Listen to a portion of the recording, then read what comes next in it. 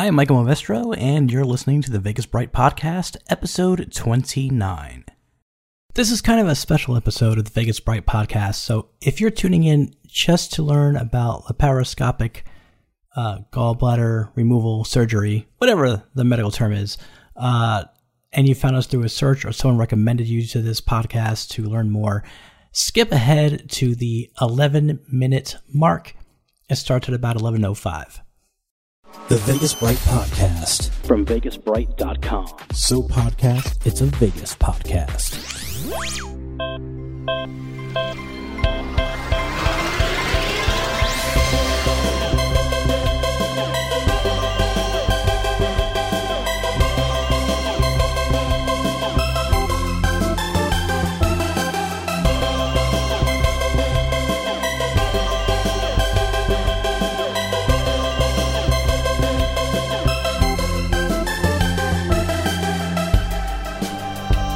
And welcome to the Vegas Bright Podcast. I'm your host, Michael Movestro, and it is great to be here, great to be back doing the podcast. Took a bit of a hiatus, and some of that hiatus was not expected at all. My last podcast was February 5th, and then there were some conflicting schedules and things like that. Couldn't really make a podcast happen. And then I landed in the ER and had to have surgery, and that delayed things even further. So I just want to thank everybody for their well wishes and their best wishes. During my recovery, I was able to read those comments on those articles at Vegas Bright, and thank you for that. And it was definitely a good source of inspiration, helped me to take my mind off, recovery pain, things of that nature. Some of what you said was funny, which made me laugh. And I got to tell you, when you have that kind of a surgery, you got stitches right there, just underneath just under your rib cage, and you laugh. It kind of hurts, but it was worth it. It was worth it. So I had this new technique of holding that area of my stomach firmly while I laugh, and it helped a lot. But anyway, thanks for the best wishes, and I'll be talking all about that later on in this episode. I'll be talking about my gallstones experience, surgery to remove the gallbladder, and what the recovery is like. Tips and tricks to get by during recovery and readjusting, and your diet, and why it's probably not so bad. But I'll be getting into all that a little bit later, and I know that it isn't Vegas related so much, but I figure I should use my experience to help others who may be going through the same thing, because there sure is a lot of bullshit out there on the internet. Anyways, as always, it all starts off with Vegas news around the web, followed by the Vegas Bright Weekend Review, so keep it tuned, streamed, or playing right here.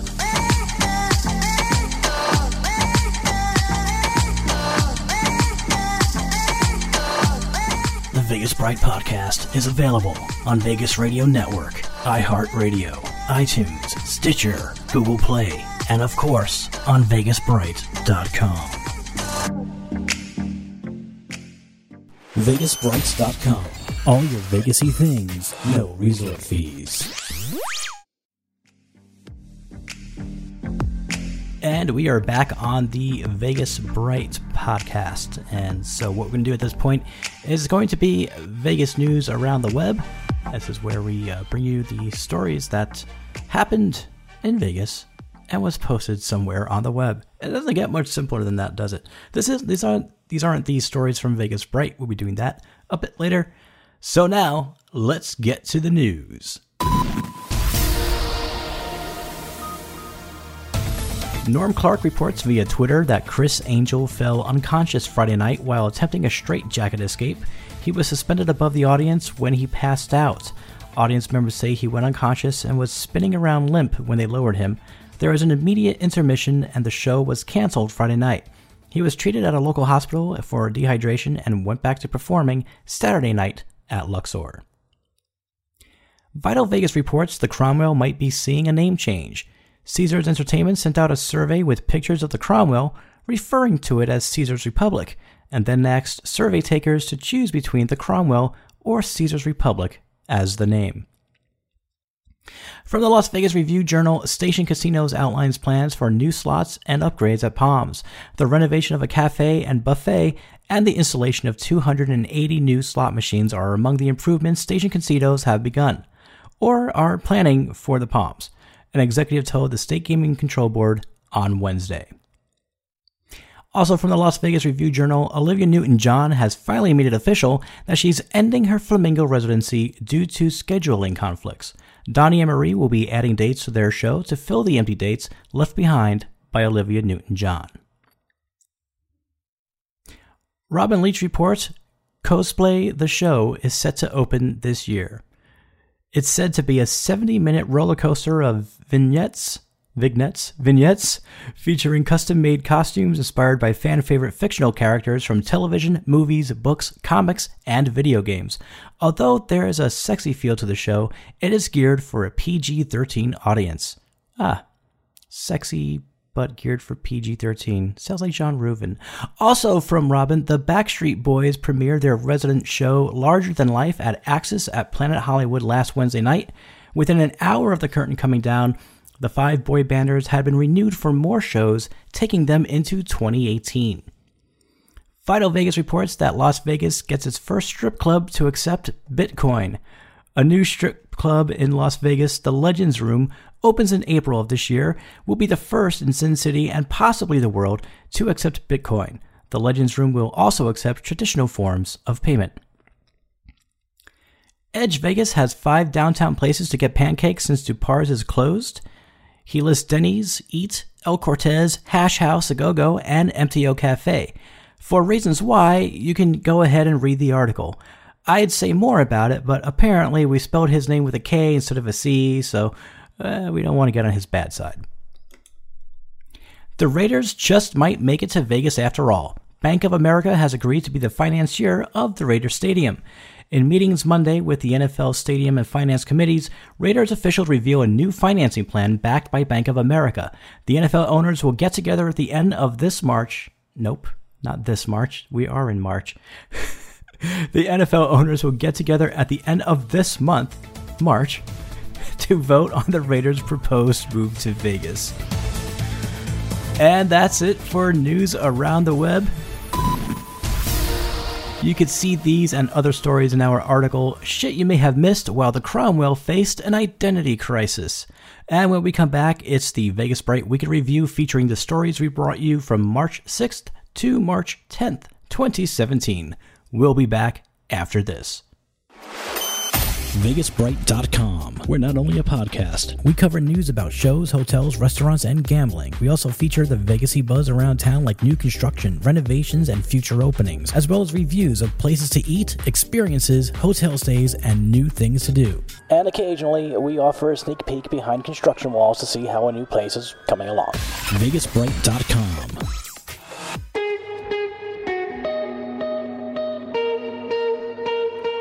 Boy, am I rusty. I didn't know I was going to be this rusty. I mean, it's only been a month and a half since I did a show, but I used to host radio, damn it. And now it's time for the Vegas Bright Weekend Review, the portion of our show we look back at the stories we brought you last week on Vegas Bright. I posted, "We're back, baby," to let the readers know articles were coming back and to thank everyone for the well wishes. Yeah, that's not really Vegas related, so let's move on.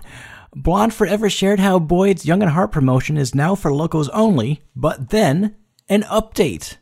Boyd reversed their stance, but we're waiting for the fine print to change because the fine print has not changed on the site yet, even though their rep said they were going back to letting locals participate in Boyd's Young at Heart promotion. I shared a story on how the Rio opened its floor to Stadium Baccarat. It's a fun game, and it's an easy game. In fact, I think I'm even going to play that game. Janadia shows us Planet Hollywood's renovated floors, including the new Ultra Hip Room remodel. Really like that room. It's looking really good. I particularly like that they have this alarm clock, and what it does is that it has 2 USB chargers in it, so you can charge two devices while you sleep, but also it connects via Bluetooth so you can stream audio from your phone or whatever device you have to the clock. It's pretty cool. Kind of liking it. I might get one of those clocks one day. Big AZ Marty reveals the new Burgundy Room at the end of the hall version at Paris, Las Vegas. Great room, great pictures. Another place I wouldn't mind staying. You should go check that out. Reader Wannabe Rocker has had it with Vegas. the nickel and diming, the tight machines, and other various Vegas things that us tourists tend to gripe about. You should go there and check out that article as well. And that's it for the Vegas Bright Weekly Review. You can see these and other stories in our article, Shit You May Have Missed While the Cromwell Faced an Identity Crisis, which is the same article with our Vegas Around the Web stuff for last week. When we come back, I'll be talking about gallstones, gallbladder removal, and what to expect if it happens to you. It isn't exactly Vegas related, but I figure my experience should be used to help others. If you're just here for the Vegas stuff, feel free to stop listening to this episode. I won't take it personally. We'll be back after this.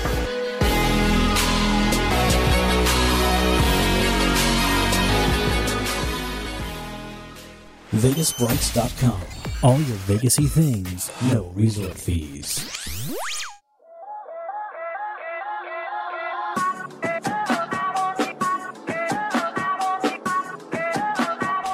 And welcome back to the Vegas Bright podcast.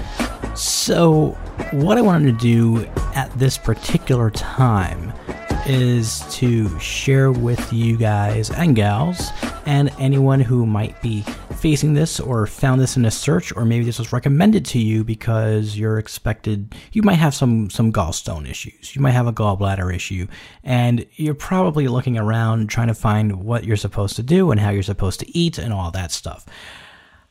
So this is where I want to share experience. There are a lot of websites out there that are going to tell you a bunch of stuff and then recommend some sort of product that has not been tested by the USDA.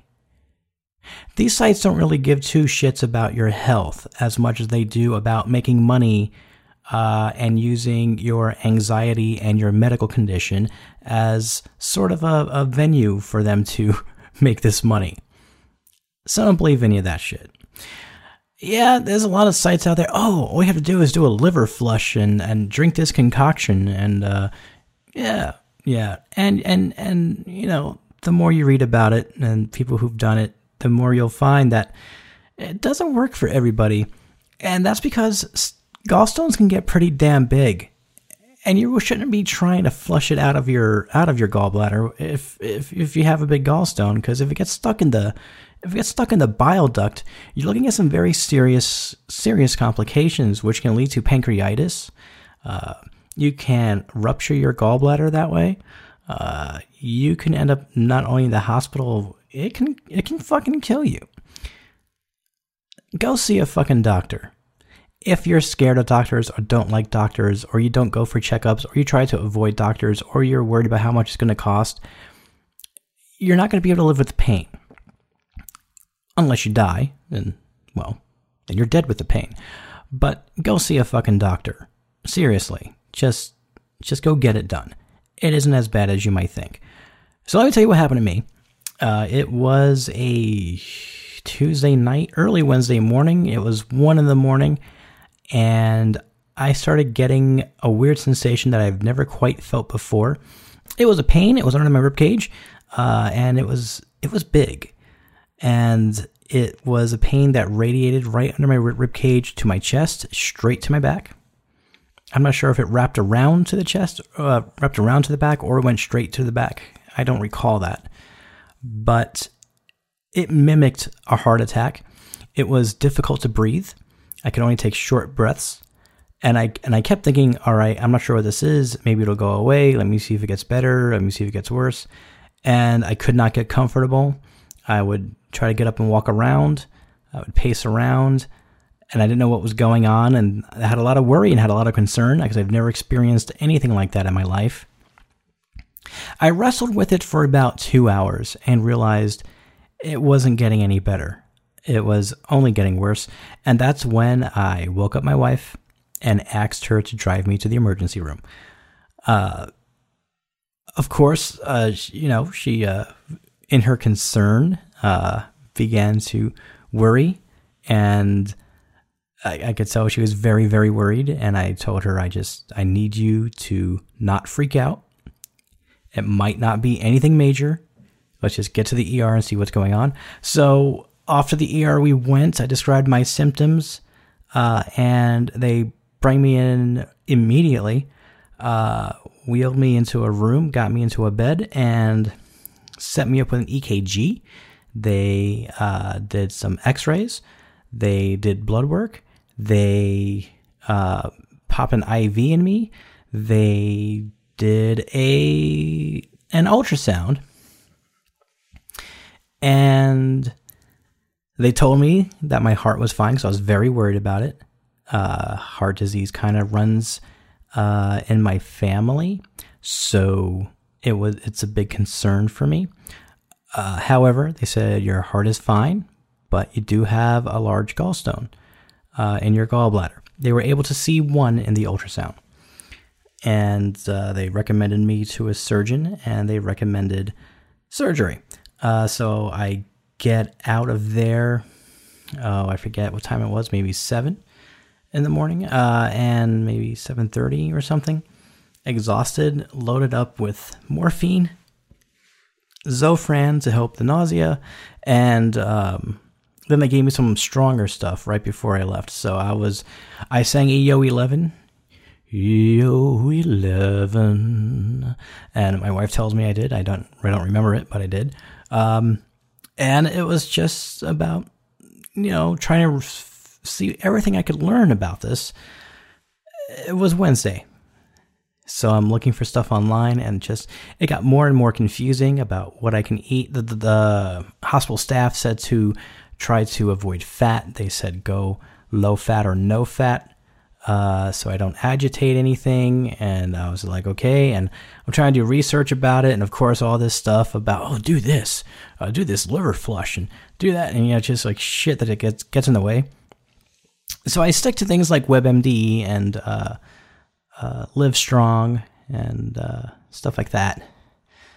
A buddy of mine is a doctor, and I texted him, and he basically explained the procedure, what needs to be done, and basically said it just gets worse. So I started being defiant of, well, you know what, I can just live with it, and if I manage my diet, I should be fine. And I found these people with blogs about living with gallstones, and how they're gonna change their diet, they're gonna do this and do that, and that was nice.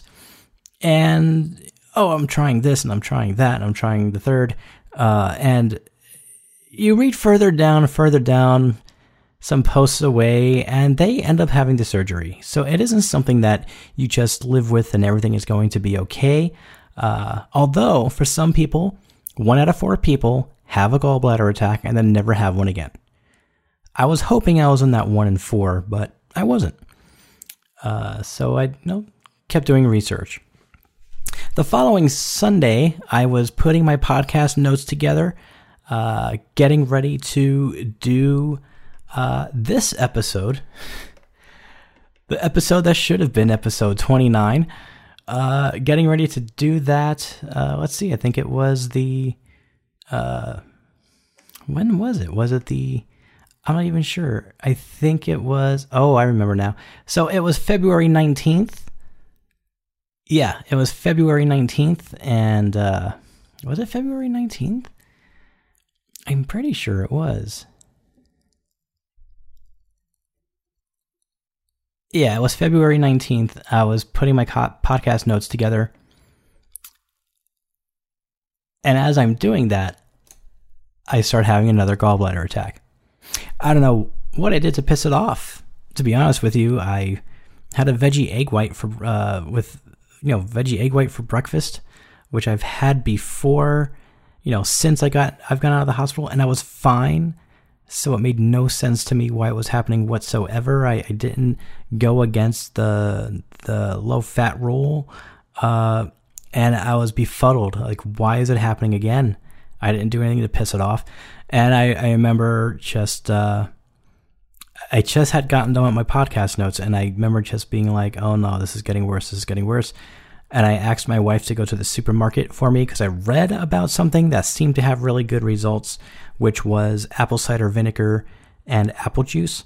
It's 8 ounces of apple cider, and it's, I think, 1 or 2 tablespoons of apple cider vinegar. You mix it together and you drink it straight down, and it's supposed to alleviate the pain of a gallbladder attack within 15 minutes. And it worked.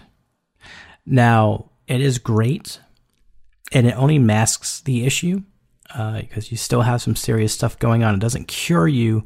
It just alleviates the pain of a gallbladder attack. And there comes a point where that won't work anymore from what I've read. So I knew that it was just masking an issue because I'm being real about it. I'm not going to be like, all right, I'll just carry a bottle of apple juice with apple cider vinegar with me every day, and then if it happens again, I'll drink that down and I'll be fine and go back to living my life, because it would just be masking an issue, which means that under it all, it will just continue to get worse and worse. So how bad was it really? Well, I'm going to get to that. So 2 days after that Sunday, it was Tuesday, I met with a surgeon, about the surgery, and I told him, I know it's only going to get worse, so, I'm on board. Let's get it taken care of. I seem to be more concerned with the kind of food I can have after the surgery. Like, if I'll be able to go to Gallagher's and have a ribeye. Unbeknownst to me, until I did some research, that the ribeye is the fattiest piece of steak that you can get. Of course, this is just under Kobe beef and Wagyu or whatever it's called, where they fatten up their cows even more to make it more flavorful. But the ribeye, delicious because of fat. Fat is flavor when it comes to steak. So I was worried about what I can have. I was worried about if I can eat burgers again. You know me, I review burgers.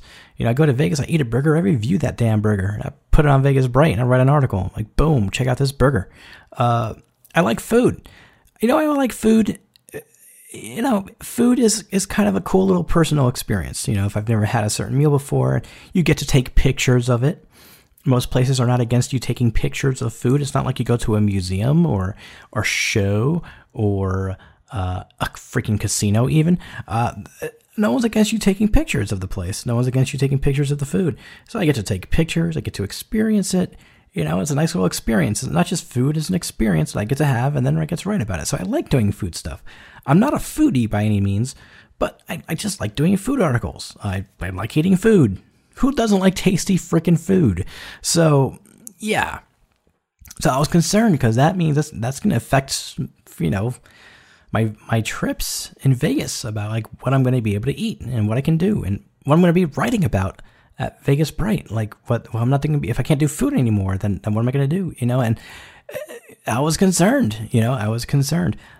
so the doctor didn't really seem to care too much about that. He more wanted to explain the procedure and what to expect. He wanted to do his job, which is to tell me what to expect, what the surgery is going to be like, what the recovery is going to be like, what it's for, what it's going to do for me. And I'm all about, but can I have a steak?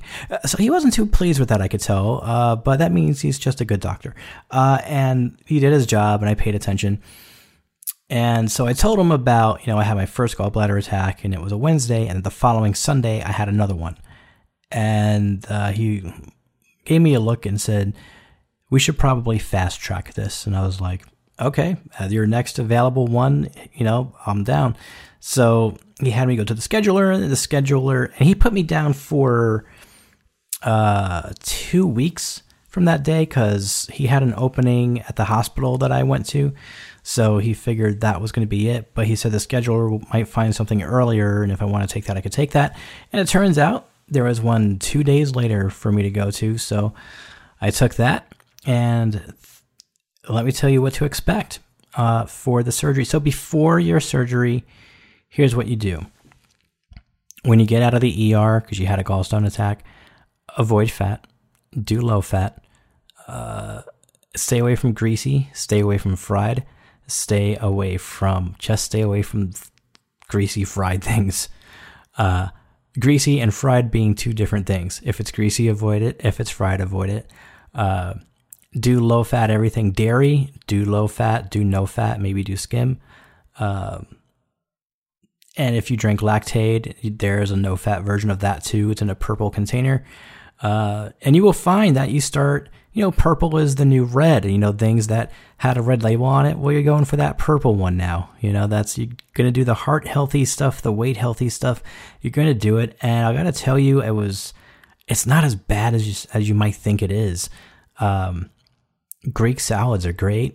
It has feta cheese and it has chicken and feta cheese is not a bad cheese for you. It's got a balsamic vinaigrette. It's delicious. It's got romaine.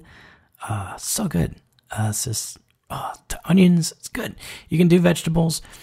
Avoid high fiber. High fiber might set you off. So yeah, there's that. But it isn't as bad as you think. Oatmeal for breakfast. Oatmeal, apple cinnamon for breakfast. It's tasty and it's very cheap.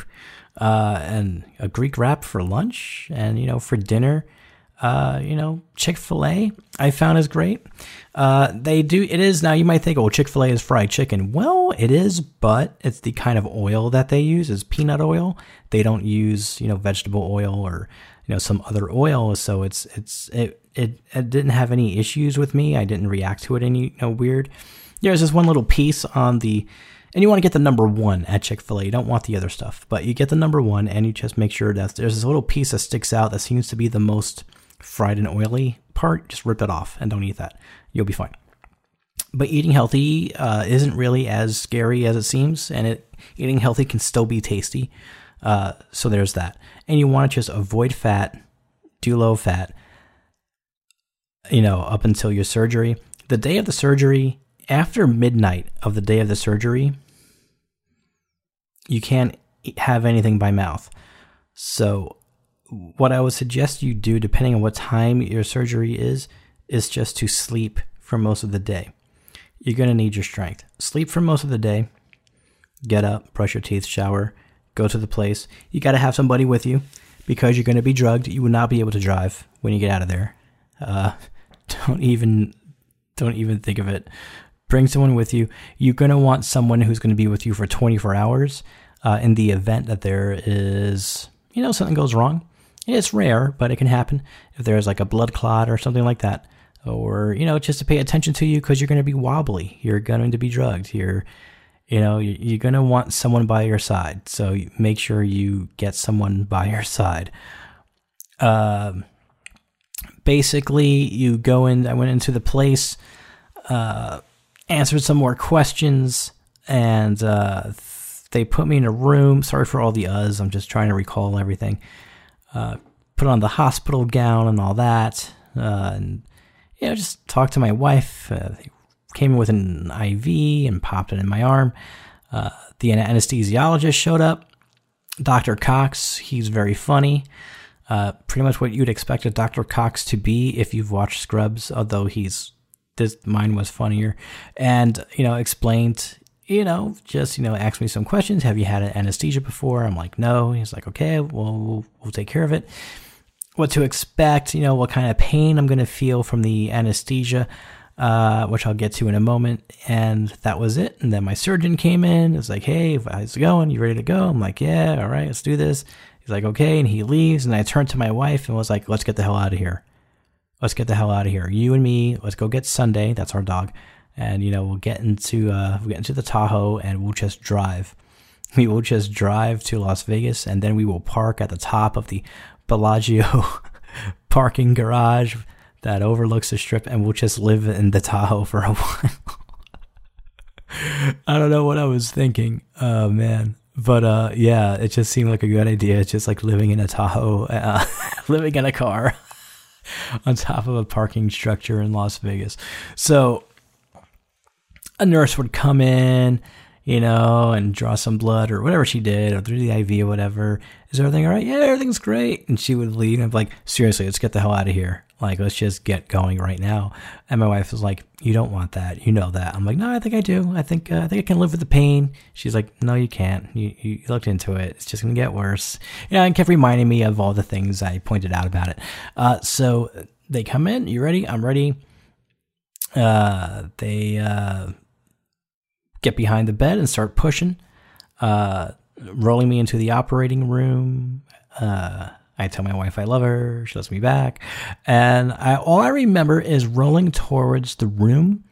I don't remember the inside of the room. I don't remember anything about it. I remember at one point opening my eyes and there's a mask over me, and then my eyes closed again. And that's all I remember from inside the room. And it seemed like everybody was to my left. at kind of a distance. They weren't immediately on me or operating. They were just to my left. That's all I remember about the procedure itself. So that's good, because I don't want to remember it if I wouldn't want to remember it.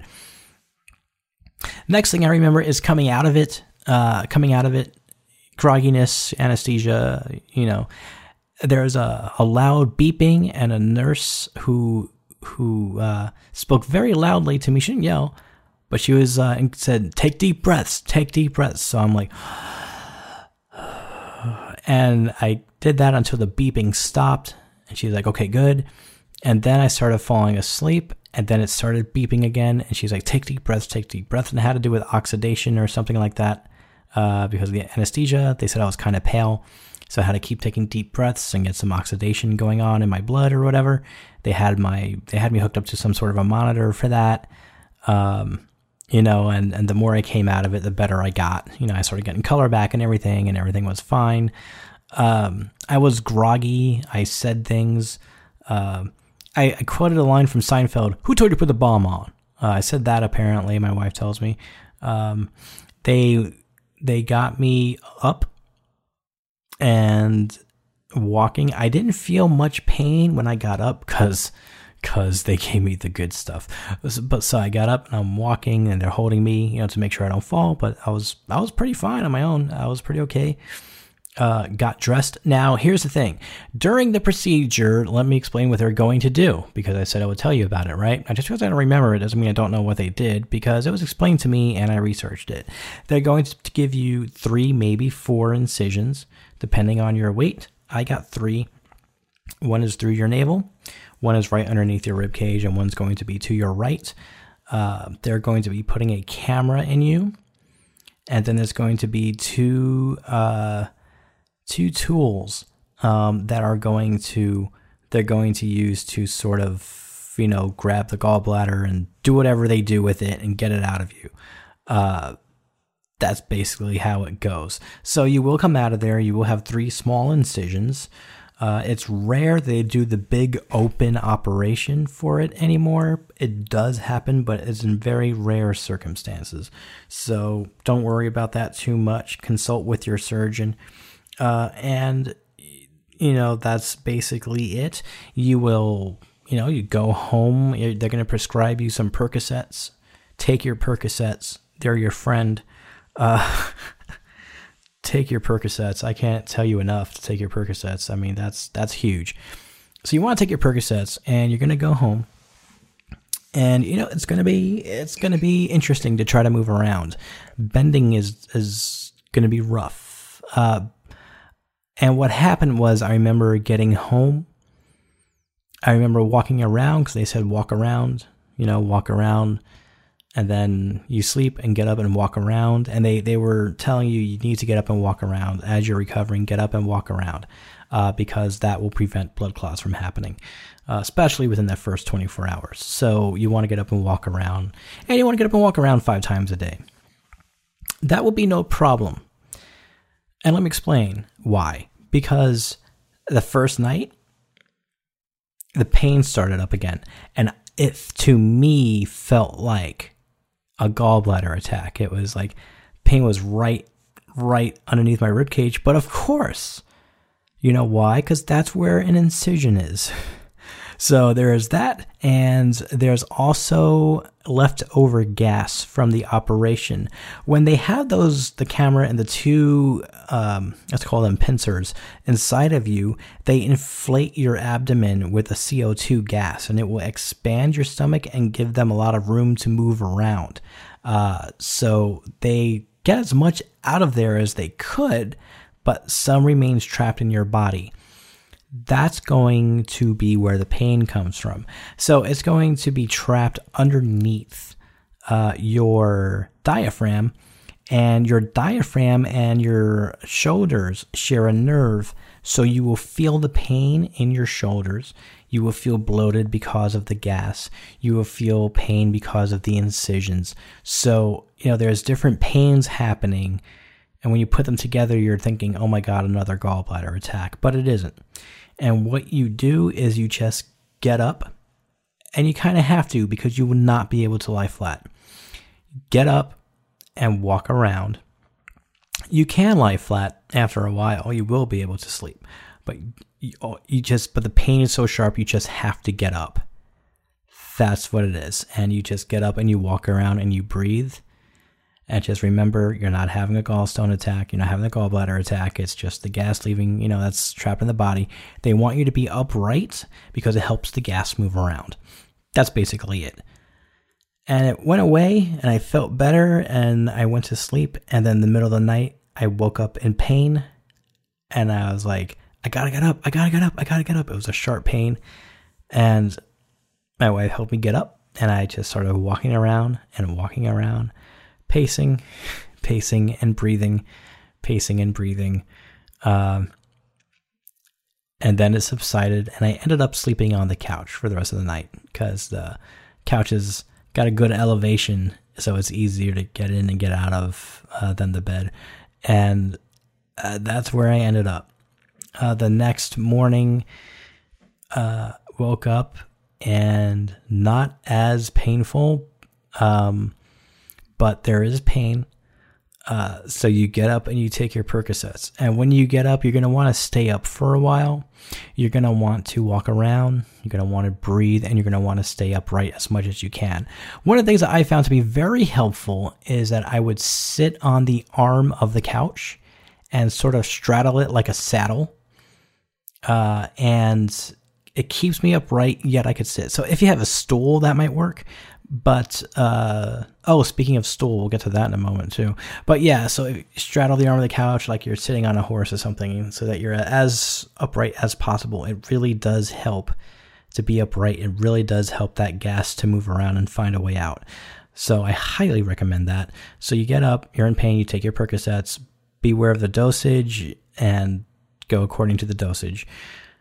You can eat, but your appetite will not be anything what it was for a while. And that's fine. Let's see. So, and by the way, about the procedure, you're in and out the same day. Like the procedure takes literally an hour.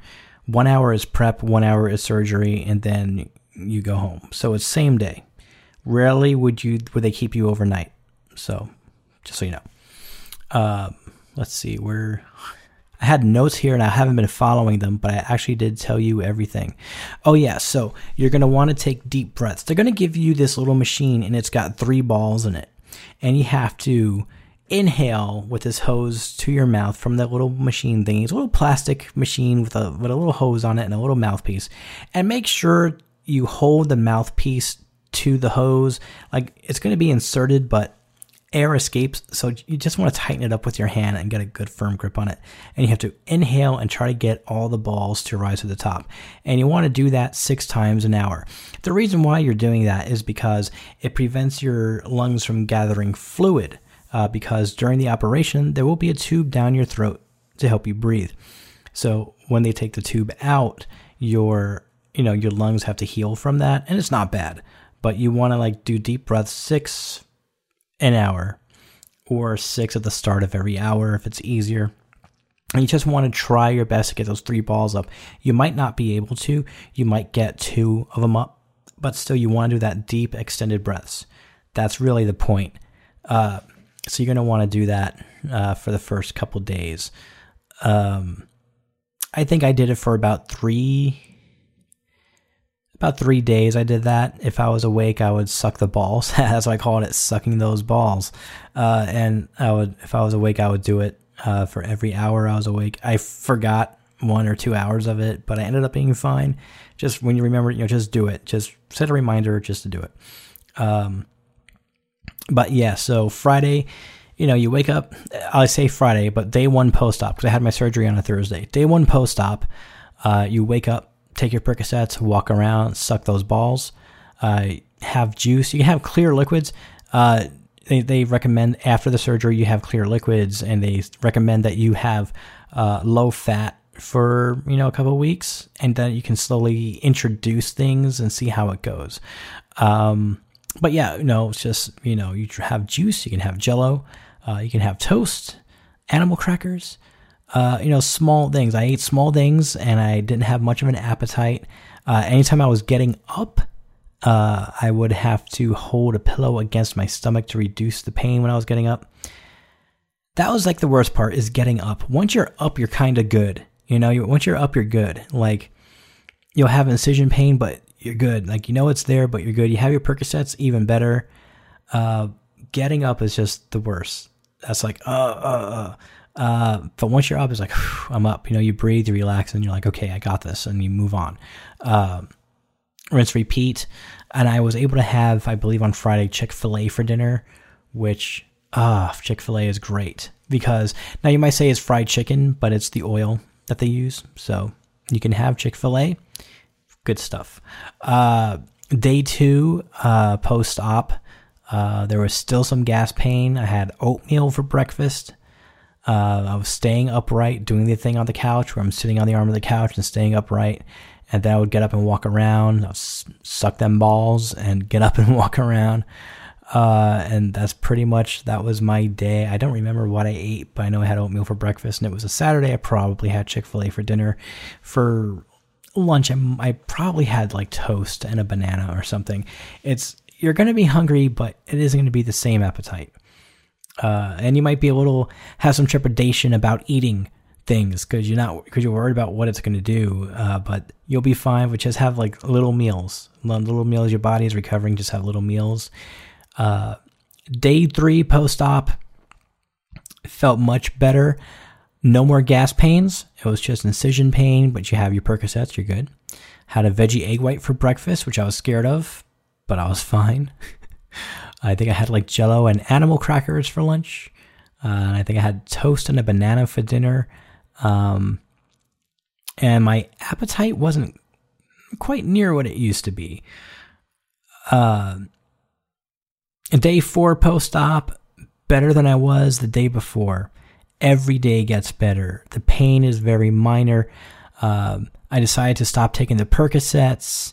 I probably had oatmeal for breakfast, maybe toast for lunch, and Chick-fil-A for dinner. And you're just still doing the same things. You're going to get up and you're going to walk around and you're going to suck those balls. And, you don't want to get pneumonia. That's why you have to do the balls thing. Otherwise, the fluid in your lungs, you might get pneumonia. So you got to do those deep breaths to help flush it out. That's what that's all about, really. By the time day 5 rolled around, the pain was even more minor than it was the day before. And I still wasn't on any painkillers. And, day 5 is a nice day. Day 5 after the operation, post-op 5 is like, yeah, you're feeling like you again. I was able to work from home. I was able to drive to go pick up my lunch, and I had a Greek salad wrap for lunch, and it was very tasty. Appetite was returning to normal, had Chick-fil-A for dinner, and for every day since then, it just got better and better. The pain is less and less, and, it becomes all about seeing what you can do. There are some restrictions. You can't lift 9 pounds or above for, I think, 2 weeks, and then you can't lift 15 pounds for like another 4, I think. So yeah, just gotta watch what you're lifting. And for good reference, a gallon of milk weighs 9 pounds. So when you're about to lift something, just think to yourself, does it weigh more than a gallon of milk? Maybe I shouldn't be lifting it. Things like that. But every day just gets easier and easier. Definitely do low fat to no fat for your first week. And just, give your body a chance, to recover. There's an organ you don't have anymore. And the gallbladder's job was to disperse stored bile into your small intestine when you eat fatty foods. It isn't there anymore. So your body is going to adapt eventually, but you don't want to rush it. You don't want to start eating like greasy fried foods. You want to stay away from that for a bit. But there's plenty of other things you can eat that are tasty. And for me, what I did is I waited. Let me pull up the calendar and see how long I waited before I tried anything greasy. So a week and... yeah, it was a week and a day later. That would be the 3rd of March, I decided to have a Wendy's burger, not a double patty burger, a single patty, just to see how it is. Because my doctor said you had to start testing. And testing means, you try something and see how you are with it. And he suggested I try ice cream. He said that I should test it with ice cream, probably because ice cream has a lot of fat in it. It's got dairy in it and loads of calories, and then I would know because I was worried. I mean, I hear all these stories about if you get your gallbladder removed, you will constantly be getting bile delivered straight into your small intestine, which will give you diarrhea for the rest of your life, and that's not always the case. I haven't really had those. I don't want to get into it, but, I haven't really had that problem. So I'm pretty all right. So I had a Wendy's burger and, did it close to home where I had Wendy's and came back here to the house and, in case I needed to run to a bathroom or something, and no issues. So the next day, Saturday, which is now week 2 days after surgery, I said, okay, I'm going to try ice cream. So the trick is eat light, eat low fat, and then you have your fatty thing and see how it goes. If you have fatty for breakfast, fatty for lunch, fatty for dinner, you're not going to know what's giving you the issue. So low fat breakfast, low fat lunch, and then a fatty thing later. So last Saturday, I had Chick-fil-A for dinner, and then because I knew that wasn't going to do anything to me because that's already a safe food for me. And then I had ice cream to see how that would go. And I was fine. So I'm like, okay, this is good. So now I know I can have ice cream. I can have a Wendy's burger. And just, you gotta test run stuff. By the way, I want to say, give a special shout out to Phil States, for giving me some really great advice the other day when I was at my wit's end and tired of reading bullshit on the internet. So thanks, Phil. And anyways, back to what I'm talking about. So that's just the way it's going to be. You're going to try stuff and see how it goes. Don't try a bunch of things at once, because if something sets you off, when I say sets you off, what I mean is your body can react to having too much fat at once without a gallbladder there to spurt that extra bile. So what will happen? You can have really bad indigestion. You can have painful gas, and you might have the runs. The runs won't last forever, but it's just one or all three of those things will happen. So you don't want to eat a bunch of things, because then you won't know what set it off. So it's good to go one at a time, one day at a time. So let's see. I have been doing oatmeal for breakfast every day, because when I had it before surgery, I realized, wow, I kind of missed oatmeal. I forgot how delicious it was and how cheap it is. So I've been doing oatmeal for breakfast. That's been fine. For lunch, when I'm at work, I will get a Greek salad wrap. It's chicken, it's lettuce, it's onions, it's balsamic vinaigrette, and it tastes delicious. Pair that with a bag of Sun Chips, and you are in good business. If you feel like you're not too happy with eating that chicken, pop a Sun Chip in your mouth when you're eating that chicken, and it will set it off. Let me tell you, set it off in a good way. It's like the flavor is like, what? Sun Chips are delicious. I forgot how great Sun Chips are.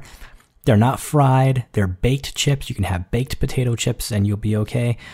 So good. And so I've been doing that. And then on Friday. Oh man, Friday, they decided to have, a lunch for everybody at work, and they brought in pizza, which is one of the things I heard you're not supposed to have, because the grease will give you issues. So I was like, what do I do? So I was like, well, I can try it and see what happens. It's been 2 weeks since my surgery now. So 2 weeks and a day. So let me give it a shot. So I didn't have a huge slice. I mean, it was sliced kind of weird from the place they get it from. So there were squares in there, and the square must have been about, 4x6, 4x5. And, it was, a thin crust pizza, and it had cheese. It had a chunk of sausage on there, which was scary to me because sausage is just so much fat, and pepperoni. And so I dabbed the hell out of there, soaked up all the grease, because you don't need the grease. The grease does not add to the flavor. So you soak up all the grease, with a paper towel, and soaked it all up. Ate that square, and then chilled for a bit, see what would happen. Nothing happened. No bad reaction whatsoever. Now, maybe if it was a thicker crust or had extra cheese on it, that might have been a thing, or if it was loaded with sausage and pepperonis, might be a thing. But now I know I can have that pizza, I can have a square of it and be fine. Maybe next time I'll get a bigger square and see how that goes. And then, it didn't really fill me up, but I didn't want to tempt fate, so I went and got my Greek wrap. I had half of that Greek wrap to help fill me up, and I was fine. And then I said, well, that was okay. And it was like 7 hours later, after eating the pizza, nothing happened, had dinner, went to Wendy's. It was Friday night. Me and the wife went to Wendy's, and I got a Dave's Double. I was like, let me see what happens with 2 beef patties on a burger and see if that has an effect on me. And I also had ice cream, and no ill effects whatsoever. So now I'm starting to, so that's basically what it's like, is you're going to try something, try it a little bit, and then try a bit more and just see how it works, and you have to sort of test things out and just see how you are with it. And that's it. And, and then you'll start to develop, I don't want to say a repertoire, but a list of what you can and can't have. And then you'll know. Then you'll know what's going to be bad for you, what's going to give you the runs, what you might not want to order in public, and what you can have. And for me, it's more about just knowing what I can and can't have. Now, I don't want to, I like the fact that I lost 10 pounds since I landed in the ER, and I want to continue to lose weight. So I don't want to go back to eating unhealthy, but I like just knowing that I can, that if I'm in Vegas and someone says, hey man, let's go to Pizza Rock, or, hey man, let's go to Wahlburgers, that I can, and that's really all that concerns me, is that when I'm in Vegas, I can eat tasty things. And if I know that I can eat tasty things in Vegas, that makes me happy. Well, I get a burger maybe every Friday night when I'm out here, which is not in Vegas. Yeah, but it isn't a 5-day-a-week kind of a thing, Friday night, you can have a burger and ice cream, hang out with the wife, watch a movie, and, it's just a fun night, So Saturday, we do Chick-fil-A, and, I'm fine. Sundays, I still haven't figured out Sundays yet. I used to have these really, really delicious wings, wonderful hot wings with blue cheese that you dip them into. I miss those things. I'm not supposed to have chicken skin, as I understand it. So, or maybe I'm supposed to try it and figure it out. Or maybe the spices of the hot sauce might set me off. I don't know, because I haven't tested it yet. At the same time, I'm kind of scared too. So I'm not sure. So you develop your repertoire of what you can have and what you can't have. And if you try something and it gives you a bad reaction, like those 3 things I mentioned, indigestion, bad gas pains, and diarrhea, don't give up hope. Your body is still figuring out how to work without your gallbladder. So try it again in a month or 2 and see if you have the same reaction. You might not. From what I hear, after a couple of months, things sort of adjust. And so maybe you'll have something that you had before that 2-month period that was fine that might not be fine. You sort of start it over again and see what you can and can't have.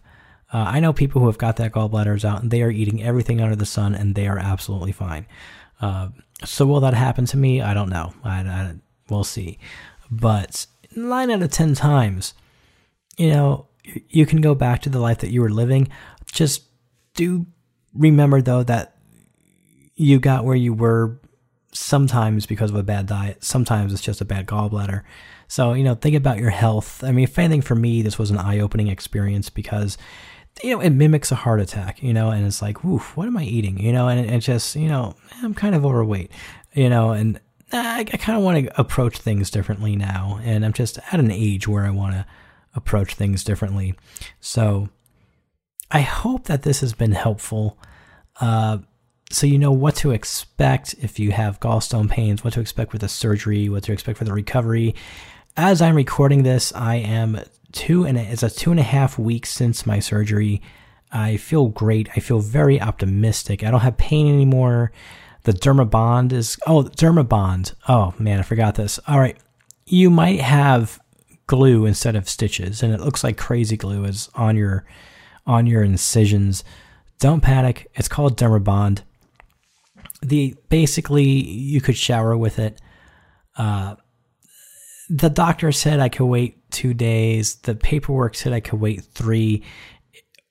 It was confusion. I don't like conflicts of information, so I went to Dermabond's official website and got their official instructions. And if I remember correctly, they said I could get it wet or shower 4 days post-operatively. So you might want to sort of sponge bathe yourself for a few days, go around the wounds, but not on them really. You just want to get close to it and, clean yourself up. Just, stand over by your bathroom sink and sort of, do it that way for a few days. And then, on the 5th day, get into the shower and do it that way, and you'll be fine. You won't smell because you're still washing yourself. You just don't have water constantly rushing over you. When you do dry the Dermabond, dab it. Don't rub it. Don't scrape it. If you're in the shower with it, do not use one of those exfoliant things like is that a helicopter flying over my house? Interesting. Don't use an exfoliant kind of a thing. Don't use a loofah because you might scrape it off. Just go with like a soft face cloth, and some mild soap. Don't scrub it. You just wipe it. You could do that. You could wipe it. Don't scrub it. Don't apply too much force to it. You don't want to get the Dermabond off prematurely. You might end up having problems. You don't want it to open up too soon. What else can I tell you? Yes, after your first week, there's going to be a follow-up visit with your surgeon. He's going to say, how's things going? And by your first week, you're feeling pretty much great. You're still a little bit tender, but it's not that bad. So, he's going to tell you, or she's going to tell you, put a heating pad on twice a day for 40 minutes to loosen up your muscles in the incision area, because when it heals, it might heal tight. And put on that heating pad and then do some stretching, to get it readjusted to what it used to be. So do that. But yeah, I mean, you're going to get through it. You're going to be fine. I was pretty scared of it, but I knew at the same time it's only going to get worse. It's only going to hinder my life.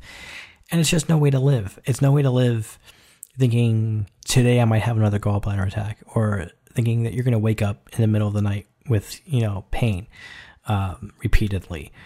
Not just that one time or two after surgery. So just do it for you. It's not as bad as you might be imagining. If you are imagining that it's a bad thing, you're knocked out for the surgery, so you're not going to remember it. And the healing time really, like seriously, like a week later, I was just like, back to like me. Like day 5, I was like back to me. But like, it's just, seriously, it's the best thing you can do if you're having these issues with your gallbladder. If you have gallstones and you're facing the surgery, go and get it done. Give yourself a week of low-fat foods. This is what the doctor told me, just give yourself a week, maybe 2, of low-fat foods. You don't want to eat fatty things every day. And then start testing and see what works, Some people go to a buffet when they get out of surgery. They live dangerously, but I'm just following doctor's orders. Trying to read too much shit on the internet, it'll drive you crazy. Bear in mind that it seems like it's nothing but bad news from people who've had the surgery. But also remember that people who have a good experience don't tend to go back and comment on websites of how great their experience was, because they just go on with their life. So a lot of the negative reviews you might read are really just sort of a grain of sand compared to the real positive stuff that happens. And so bear that in mind. And also the negative reviews, people writing about, I can only eat pretzels and boiled chicken for the rest of my life. Sometimes they have other health-related issues, added to the gallstone issues, the gallbladder issues that they might be omitting, because it's very rare that they just have a gallstone issue, they have their gallbladder removed, and they have to eat pretzels for the rest of their life. It's just rare. There's usually other things that they're not thinking of. So bear that in mind, because the internet will scare the fuck out of you. So just be careful with that. Go get your surgery if you're having gallstone problems. I hope this has been a help to you. So there. I'm pretty sure all the Vegas people have already stopped listening when I said you can stop listening now. If you haven't, and if you are you usually listen to the show or read us at Vegas Bright.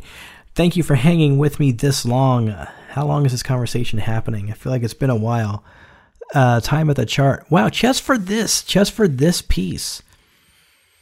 My goodness, I'm not even going to edit anything. We just went to 49 minutes having this conversation about desurgery and gallstones and gallbladder removal and recovery. 49 minutes, my goodness. I have not gone on and talked for 49 straight minutes about anything in a long time. Okay, I am also very, very sleepy. So I am going to wrap up this segment, and when we come back, shout outs and goodbyes, all that good stuff. You're listening to the Vegas Bright Podcast. Keep it tuned, streamed, or playing right here.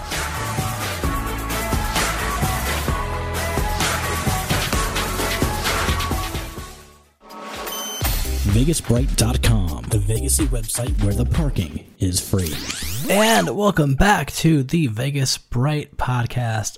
I am exhausted. I do these things very late at night / very early in the morning, and that whole thing about the surgery and stuff. Wow, I didn't know I was going to talk for that long. Anyway, so let's get to the shout outs. Thank you to everybody who wished me well. Again, I appreciated it very much, and thank you so much for your comments and your well wishes. I want to give a shout out to Scott at Vital Vegas.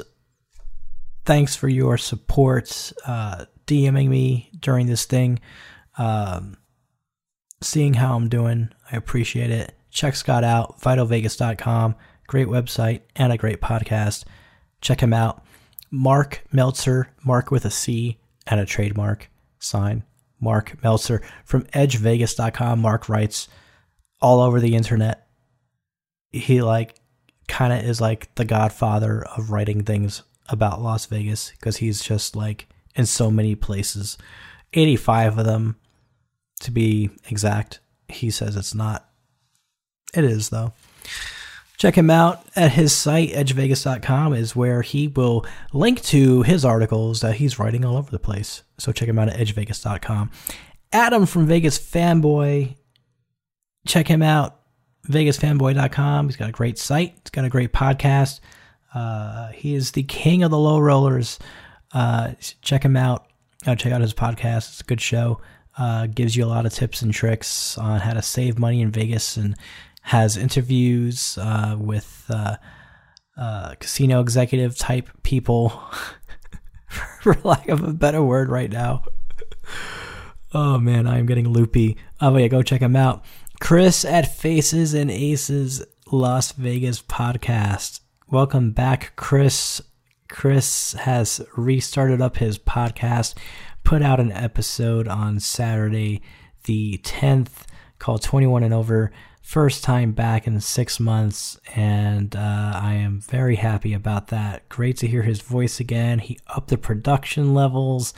Now I got to up my production levels. Everyone's got to up their production levels now. Yeah, great show. Check it out. Welcome back, Chris. Really, really glad you're back.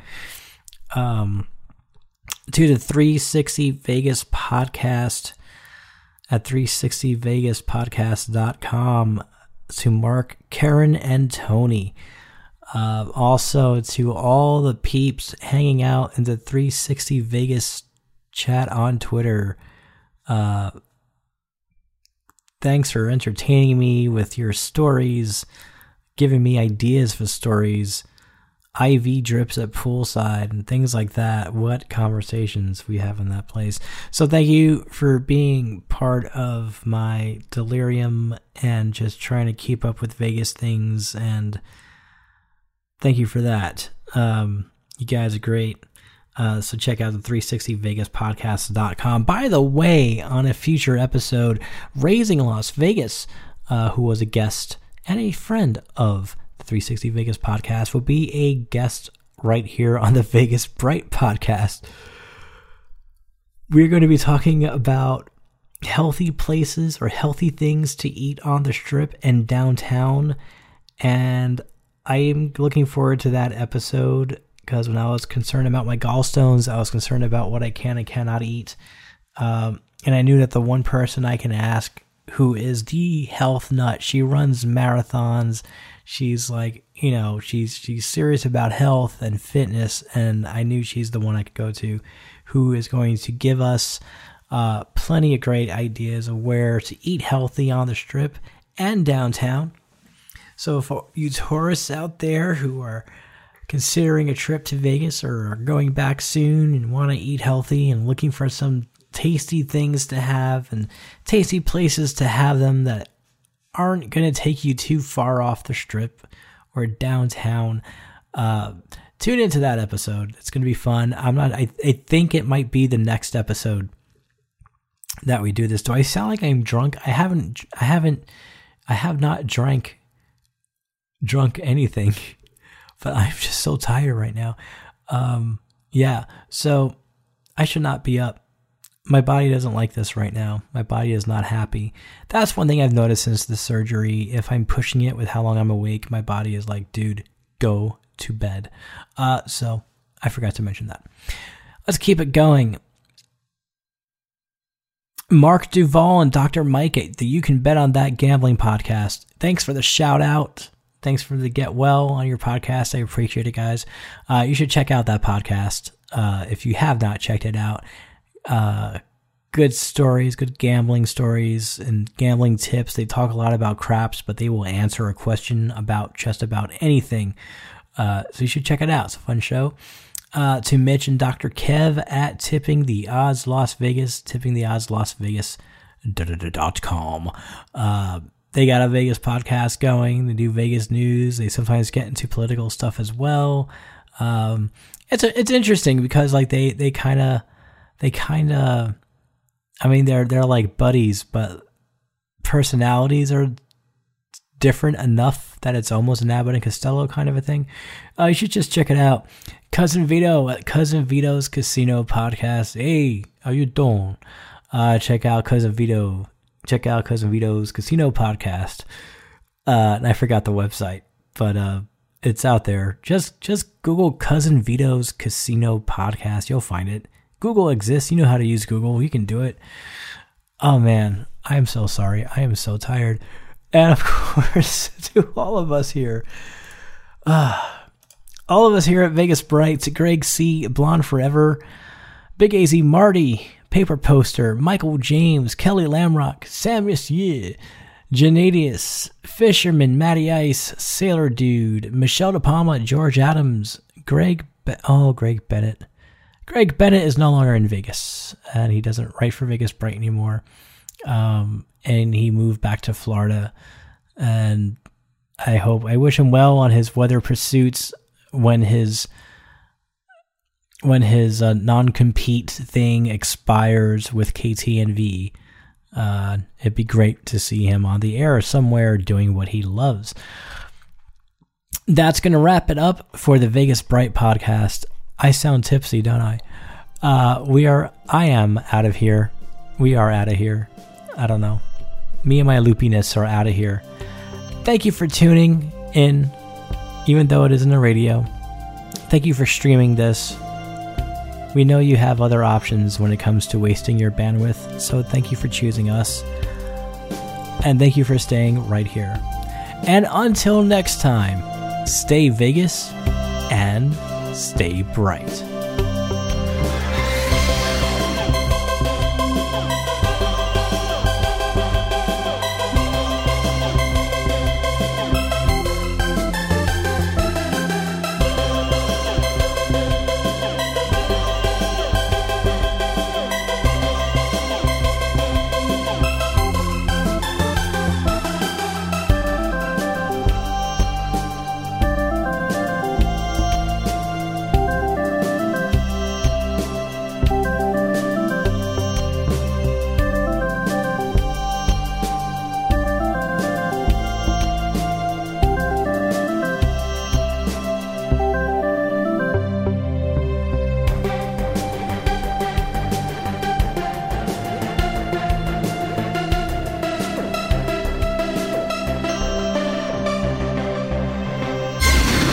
picks for play.